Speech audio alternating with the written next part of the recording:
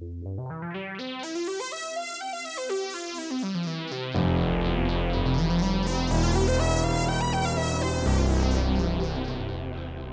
and welcome. You are listening to an informed take on current events brought to you by law students and staff of Queen's University Belfast. This is LawPod.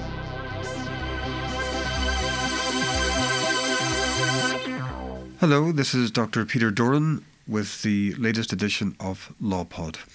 We're going to start with introductions, Thomas and Murray. If you'd like to introduce yourselves, but also the organisation and where these ideas have come from. Sure. Thanks for having us. I'm Tom Lindsay, and I'm the Executive Director and Senior Counsel for the Community Environmental Legal Defense Fund. And we're kind of a strange combination. We're a law firm, but half our organization are community organizers, and the lawyers really are there to back up the community organizing work that the organization does. But we got our start back in 1995. And for about 10 years, we did conventional environmental law, which in essence meant representing community groups in the states to enforce traditional conventional environmental laws that we have in the states, like the Clean Air Act and the Clean Water Act and the Endangered Species Act.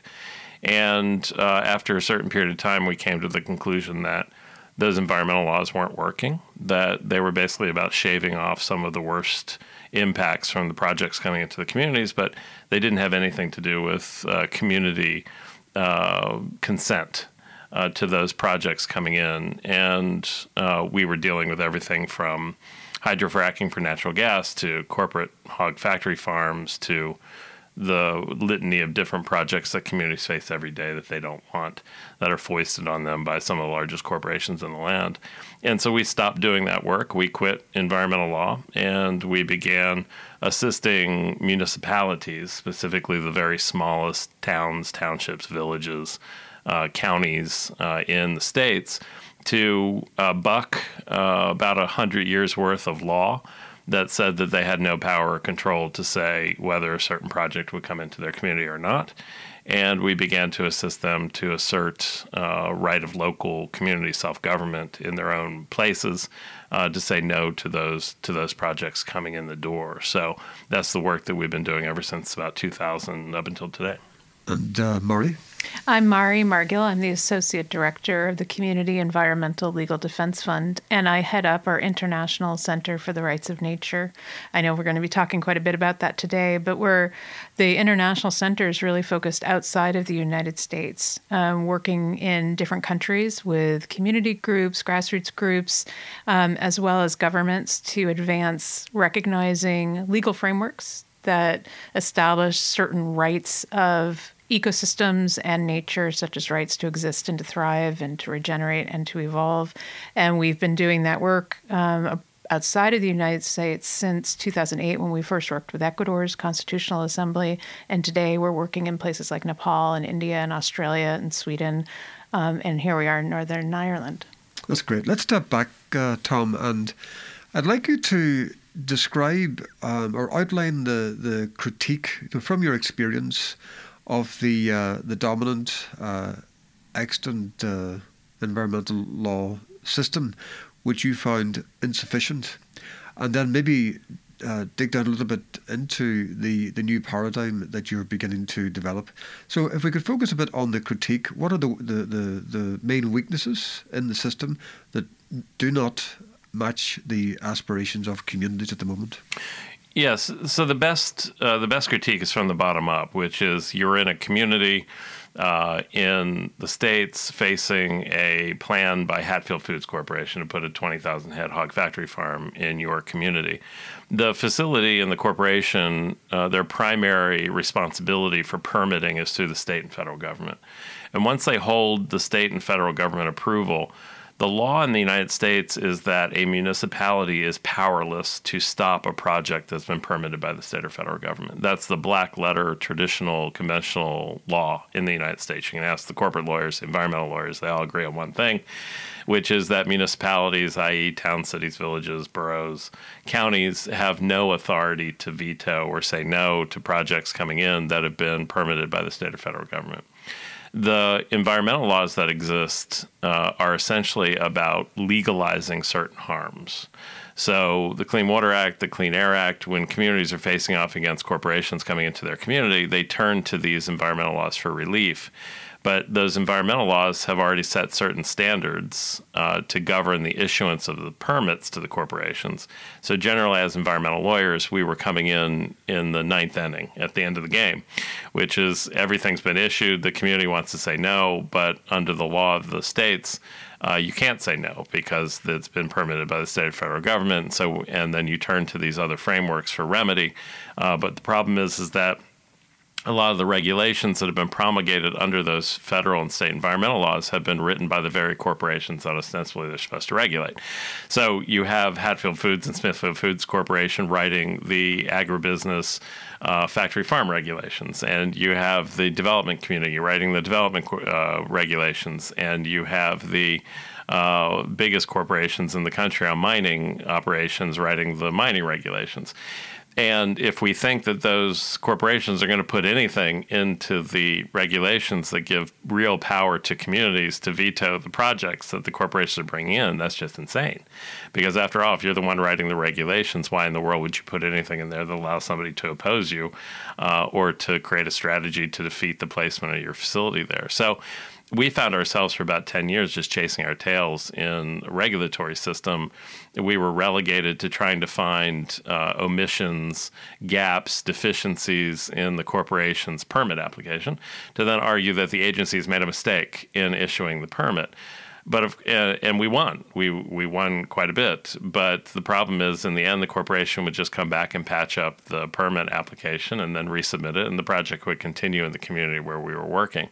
So in the end, we weren't doing anything at all. And most of the environmental law at this point, as practiced at least in the States, is all about either trying to delay the inevitable or carve off some of the roughest impacts from the project, but it has nothing whatsoever to do with the community saying no to the project coming in.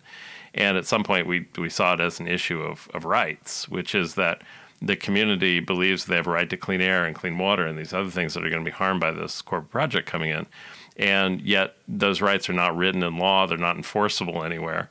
And so the basic critique of that environmental regulatory system, which was operating mostly as a hamster wheel, and in fact, somebody much smarter than we were at some point came up with a quote, which I still use, which says that the only thing that environmental regulations regulate are environmentalists, because they make us predictable in how we defend a project coming in, how we fight it, because the regulations are written a certain way to regulate our defense. And we've been following it to the letter for 40 years. And in our estimate, that things are worse now by almost every major environmental statistic than they were 40 years ago before the major environmental laws were created in the States. So something's not working, and that's where the critique began. And our work primarily is focused on actually codifying or promulgating those rights into law. So seizing municipalities, seizing them to turn them up against the corporation and the state and federal government to stop the placement of these facilities in those communities, and rewriting their DNA, because the municipalities were never intended to be in opposition to the corporations or in opposition to this endless production of more stuff that's ensconced within the economic system that the corporations are operating within, but instead to create a new DNA at the municipal level that actually turns them up against the corporation, fundamentally changes the game, writes a new script, creates some new rules, and it runs up, of course, into obstacles created by the corporations as well. But it's the only offense we found that actually energizes people, gets them into a learning process to understand how the system actually functions or doesn't function, and then gives them a game plan to actually begin to change how things operate. Now, I'm just wondering, I suppose, if I had to ask one question to be convinced that this is a game changer, I'd be asking, how does this change the balance of power?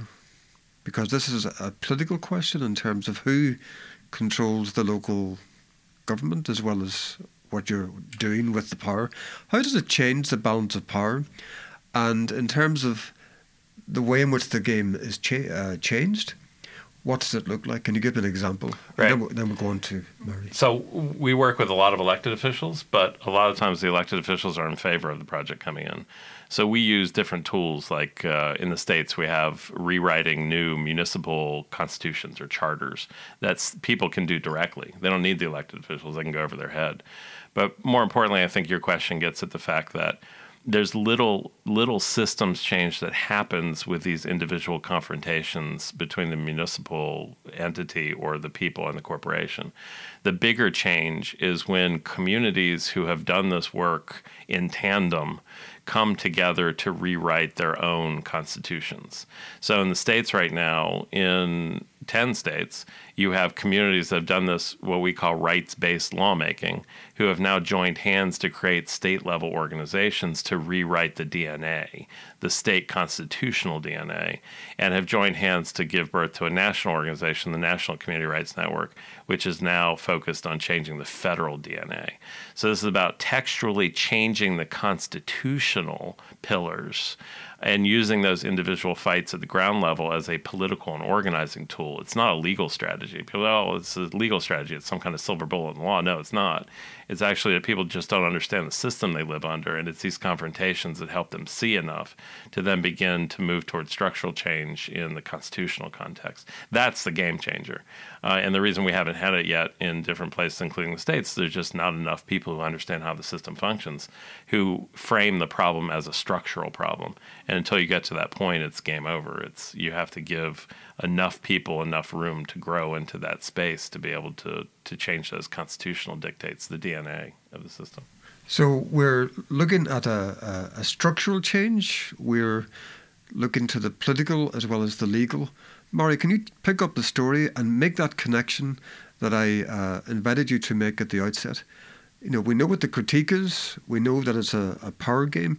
How do you get from there to advocating the rights of nature within that critique? How does it actually address that critique? The work that we do, we believe, builds a great deal on past people's movements. So we teach workshops, seminars, and we talk a lot about past people's movements in England, in the United States, in terms of the abolitionists, the suffragists, in the United States, of course, the civil rights movement, and even modern day movements. And what those movements were really focused on was advancing rights. And in order to advance rights, so for example, the suffragists, not only right to vote for women, but other rights, a right to divorce, a right to serve on a jury, a right to be a lawyer, all sorts of rights that women were denied under the law. With slaves, it was not only, the abolitionist movement wasn't only about ending slavery, it was about recognizing rights of slaves, to be citizens, to be able to vote, to own property, and so on. And so we see our work very much in keeping with that in terms of advancing rights. And in order to advance rights, you have to change the system which today is denying rights of us to a healthy environment and the rights of nature itself to even exist. And so Thomas was talking about how it's really about structural change, but without understanding how the system works, you're not going to work for structural or systemic change. And that's much like what past movements have done. They've had to reveal or lift the veil on how the existing system, for example, the U.S. Constitution codified slavery, denied rights of women, denied rights of Native Americans and others, and how they had to make constitutional change going right into the fundamental building blocks of our governance to make the kind of change to transform how that system of law worked, in that case, constitutional change. And so we're really about building that kind of movement. And as Thomas said, it's not that's legal change, but that legal change doesn't happen unless we have a fundamental societal change. So a cultural shift. That cultural and legal shift essentially go hand in hand. One does not happen without the other. And so we're as much about helping people to understand how the system works, getting their hands dirty with it, and then advancing change, beginning in the place where they can right now, which in the States is really at the most local level. And what's been very sort of extraordinary for us, being at the sort of beginning of this and working with the first communities to advance in the States these community bills of rights, which advance local rights to self-governance, so local democratic rights for people in a community, and also the first places in the world to recognize rights of nature. And so 2006 was the first rights of nature law that we helped a community in the United States to develop and advance and establish into law. And just in now 10, 12 years, you have not only more than 36 communities across the United States that have established legal rights of nature, but you now have countries that have done so. And so we see this, this building up from the grassroots that's just accelerated, particularly in the last 4 or 5 years. And I think it comes from this place where people are not only really getting a better understanding of how the system is very much about accelerating and legalizing how fast we can use nature, but the impact of that, and that we need to make a fundamental shift in how humankind governs itself toward the natural world, really a fundamental change in our relationship with nature. And that can't just be that we recycle more or we eat organic food. It really has to be driven into our most basic frameworks of law. Can you give me an example or two of maybe one state level and one local level of a codification of the rights of nature, and maybe describe how it has made a difference? Yeah, so today, just to give a broader context first, you have countries such as Ecuador, where we worked with their constitutional assembly to understand what the rights of nature is. And in 2008, Ecuador became the first country in the world to establish a constitutional rights of nature within their national constitution. So you have, Bolivia now has a rights of nature law. So you have several countries that have established this into law. You have in India, in the country of Colombia, you have courts that have found that nature has certain rights under the law. And in the United States, where we've had a great deal of lawmaking at the local level, you have communities that have done this. And now we have in efforts in certain states, as Thomas mentioned, that communities are coming together at the state level to advance change into state constitutions. So the first community in the United States that established the rights of nature into law was called Tamaqua Borough. And they found, as they were facing environmental threats, that existing environmental laws provided them no ability to protect the environment. And it's just a very basic fact. They couldn't protect the place where they live. They couldn't protect their air. They couldn't protect their water. And so they essentially took themselves out from under the existing environmental laws to say, we don't accept that anymore. We need to do something different if we're going to protect ourselves. So not only did they, say that we as a community need the authority to decide what happens here, their decision was to establish that nature has certain rights, and that was absolutely essential to not only protect the human right to a healthy environment, but nature itself. And in places, so that was in the state of Pennsylvania, and the work has really moved into other states as well since then. So, for example, in New Hampshire, which is in the New England states, we have a state constitutional amendment that's been introduced into New Hampshire legislature twice now, and will be introduced again for consideration by the legislators there on both political sides. In the United States, we have the Republicans and the Democrats, but it's been sponsored by people from both different parties, which would advance a constitutional amendment which would enable communities, give them the decision-making power to establish that nature has rights and that people have certain rights to a healthy environment. So we're seeing this building upward in the states from the grassroots where communities are advancing this change to now moving it into the state level. And in different countries, it's actually moving at the national level, which is an extraordinary rate of change over a short period of time. I'm just wondering if you could pick out one or two examples of where the existence of these rights, these new rights, have actually made the difference in litigation. Because I just from some familiarity with Ecuador, for example, there's some skepticism that it hasn't made the difference that might have been anticipated, that the government and the system continue to support the extractive industries, for example. Yeah, in Ecuador, so it's been just over a decade now, they've had this in their national constitution, and stepping into the void because the government didn't fully embrace this in the Constitution. You've had the courts now, including their constitutional courts, that have affirmed that nature has this constitutional right to exist and thrive and evolve and regenerate, and it stopped certain harms from going forward. And what Ecuador did, essentially this kind of idea of the need for cultural change, the shift in how we think about our relationship with the natural world, Ecuador, by putting it into their constitution, really opened up the eyes of people around the world to say, my goodness, this is possible.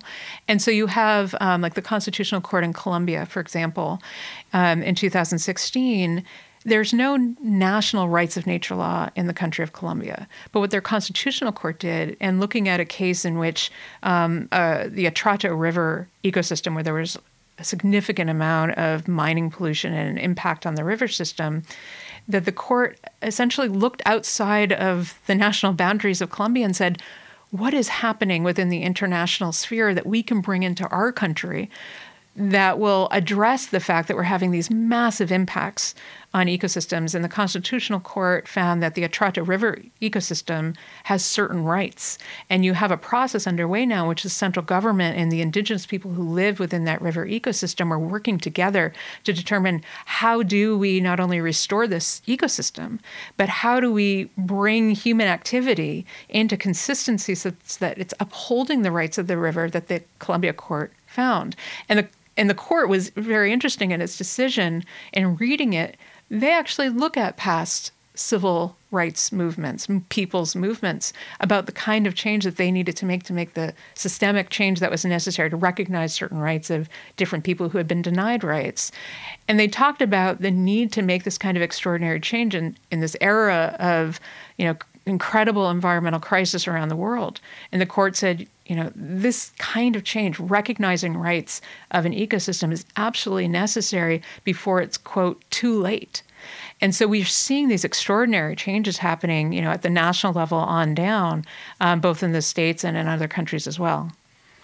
And just to add a specific example, a litigation basis in the States is that when a municipality, and the example we always use is a little place called Grant Township in western Pennsylvania, it's a mining area, fracking area. We assisted them to pass a ban on frack wastewater injection wells. So all the bad stuff that comes up has to be injected, or the companies put it into the ground. They wanted to put an injection site there. The community passed a Community Bill of Rights, which included rights of nature.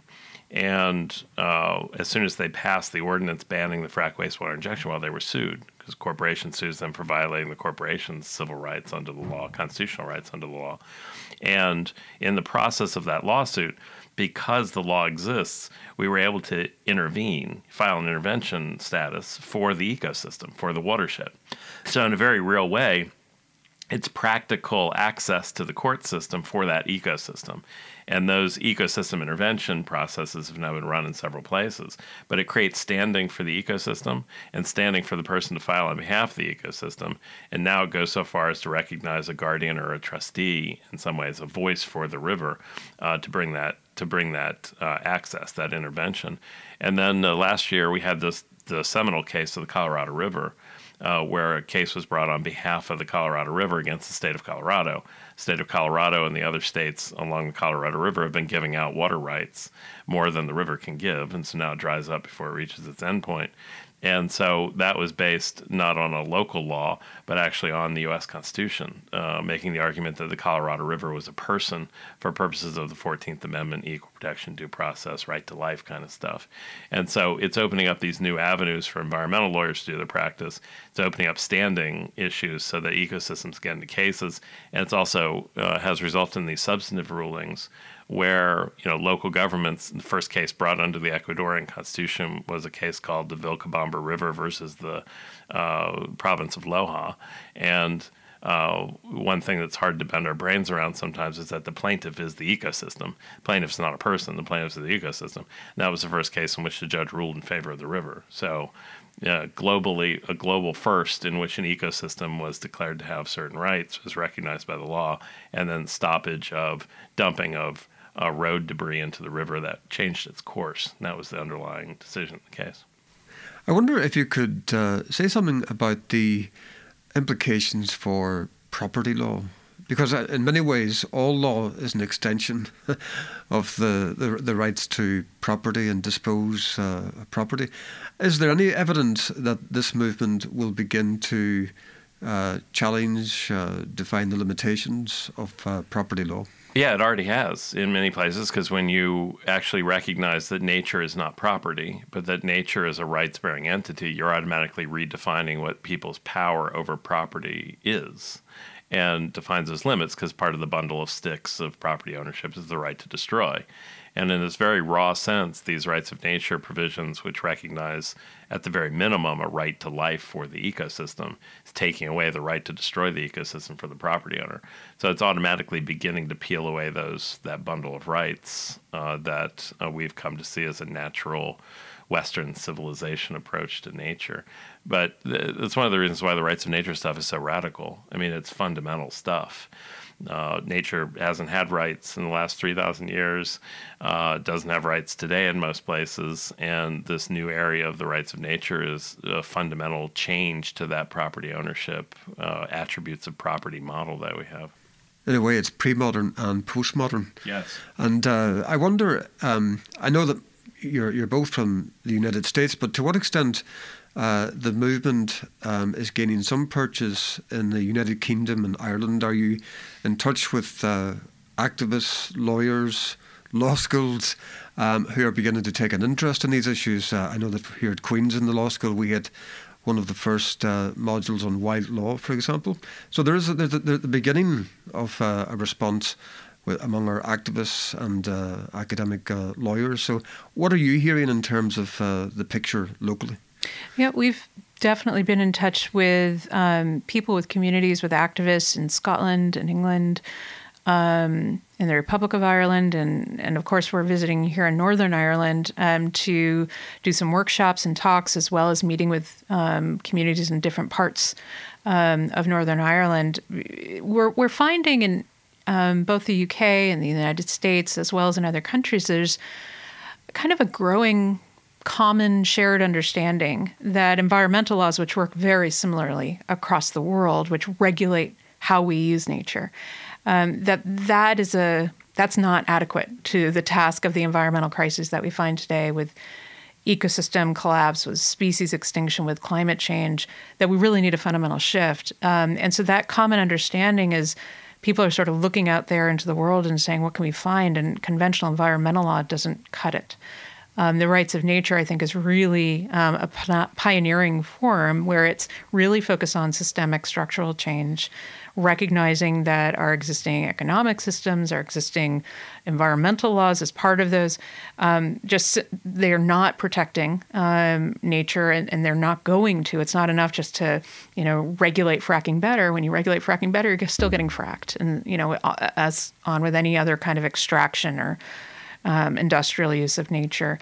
And so our conversations with people and communities and groups, not only in Northern Ireland and the UK, but elsewhere, is not only a frustration, but essentially a resistance to continuing to do the same kind of conventional environmental activism and saying we need to do something new. And that really is what brought us here. And people said, we want to learn about that. We want to see what we can do with it. And so we're just really pleased to be here to share not only what this work is, but see about actually bringing these strategies into Northern Ireland. It's interesting. We're speaking on the eve of the first substantive meeting of the ad hoc working group on a new global pact. It's a new UN process, really to bring together the existing environmental principles, but those are the conventional environmental principles. And it seems somewhat ironic that you're saying that we're on the brink of a bit of a paradigm shift, just as the multilateral system is about to codify and tie down the extant system.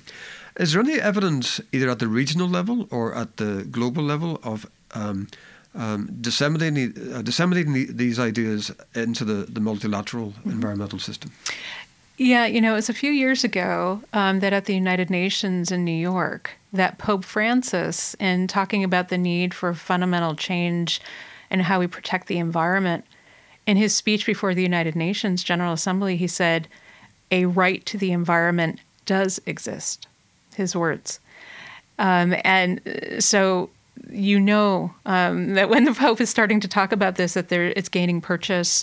And several years before that, I think it was 2012, if I'm not mistaken, that we were in Cochabamba, Bolivia, as part of a World People's Conference on Climate Change and the Rights of Mother Earth, and participated in the drafting of the proposed UN Declaration on the Rights of Mother Earth, which is modeled on the UN Declaration on Human Rights. And Bolivia was the first country to bring the UN Declaration on the Rights of Mother Earth to the General Assembly for consideration. And there continues to be a great deal of activism around it to not only gather signatures, but to bring more countries into agreement that this is something that's really necessary. And so I think that's part of how sort of a more global conversation and discourse is taking place. I would also add that part of this is all really new, the rights of nature stuff. In some ways, it's not new at all because it's an indigenous concept that nature is something else other than property. And so it's almost like Western civilization driving indigenous values into this Western system of law to change this particular aspect of it. But normalizing the conversation has been a challenge because 5 years ago, if you used the phrase rights of nature, people thought you were crazy. We did a tour. I did a tour with a South African lawyer of law schools, and we had environmental law professors walking out within the first 20 minutes of the talk. The students would stay, and they loved the conversation, but the professors would walk out the door. And so now Tulane Law School has had a symposium on the rights of nature. Oliver Houck, who wrote most of the Federal Clean Water Act in the United States, has now embraced the concept and was a host for the Rights of Nature conference at Tulane Law School. Vermont Law School just recently had a symposium on it. It's becoming normalized. What it means at a very specific, distinct level as applied to different ecosystems, a lot of that stuff still has to be figured out. It's at that beginning stage, which is exciting and also is terrifying at times because it's the beginning of the beginning. But Ecuador in the lead, the municipalities in the states following as a laboratory for experiments on how to define and what the reach of it is. I think it's a very exciting time for all this stuff, but normalizing it has been a big challenge. Yeah, we have a special relationship in this part of the world with George Mitchell, of course, and he pioneered some of the it was the clean air legislation. So he connects these issues for us, Can I just ask you one more question? The other interest that we have here in terms of ecology and law is the rise of the commons movement. And not just the law of the commons, but the notion of commoning. It's really an ontological shift and all of the legal implications that would flow from that. Do these movements meet in your minds, or is it something that you look at? I have an interest in the work of Capra and Matti, for example. Yeah, the common stuff is very difficult sometimes to reconcile with the rights of nature. It's simply because when we use the word common, we're basically shorthanding common property. I mean, at least that's how we see it. And so there's folks in the States, for example, that are talking about climate as a public trust or as part of the commons. And we don't think that gets us where we need to go, that it's kind of a dead end. It would almost be like having slavery, but slaves that are commonly owned. That you're not abolishing slavery at that point. You're just saying that the problem can be resolved by having common ownership of slaves. Well, the slaves are still property. It doesn't change that concept. And so common ownership of the climate, I don't know. I don't think that gets us to where we need to go. It's a rights movement to us. And I think one lane ends at a dead end and the other one doesn't. But it's a ripe conversation at this point because people are looking for solutions. And because everything ties back to property, they feel to have a stronger hand if they use something that's tied to property. The problem is once you use it, you buy all the baggage that comes with it, and that's part of the problem. So, and the implications for the legal profession, are you beginning to see courses or opportunities for students to acquire the skills and the knowledge to advocate for nature? Yes, we have a lot of law students who are still in their first or second year of law school coming to us and asking to do internships and research projects and so on. And we're getting a great deal of that. And I think that's part of that. We've had lawyers and law students, for example, who've gone through our workshops that we call democracy schools. And they tell us that it kind of blows up all these myths that they're taught in their conventional law school classes about the role of corporations and writing the law and the kinds of rights that they have. They tell us that, it's just assumed in their law school classes that corporations have rights, and why would you want to change that? They don't have that kind of debate. And so in some ways we provide a forum to really challenge, these things that are accepted as just well-settled law, and provide an opportunity not only for law students and lawyers, of course, but community activists, people who aren't even activists, who are just wondering why in the world is their community suddenly getting fracked. And so it really opens up that conversation, which we've had law students who say that basically they learn more in our 10-hour workshop about how the law really works than in 3 years of law school, which isn't a terrific. Not a terrific recommendation, I suppose, for law school, but the idea is that, we sort of force them to question why things are the way they are. Not that they are that way, but why are they that way? And the history behind that, and why people and communities are beginning to advance this really structural, systemic level of change, why that's necessary. It raises a fundamental question about the responsibility of law schools, doesn't it? Because there are blind spots that are being reproduced and passed on to those who are going through the training. And in many ways, insofar as those blind spots continue, the teachers in the law schools are complicit with the destruction of the environment. There's an invitation to. I'll take it up. Because in the States, at least, the law students coming out are seen as completing their education at the first corporate, huge law firm gig that they get. So when you come out of law school in the States, you're not prepared to do anything. It's really just a boot camp. And then they send you on your way. Unless you get that job at the large law firm, you don't have a clue what you're doing. So the kids that are graduating the law school are not filled with anything when they come to us. It's an unlearning process and then a relearning process. So law schools could be a force for good, I think, but they're a long way from that.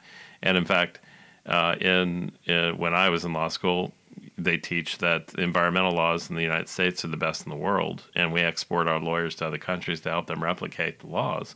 And so when I came out of law school, I framed the problem not as that the laws were a problem, the way that they were set up or the way they were written or the basic implicit bias in them, but that the problem was not enough lawyers, because in the United States we only have 200 full-time public interest environmental lawyers.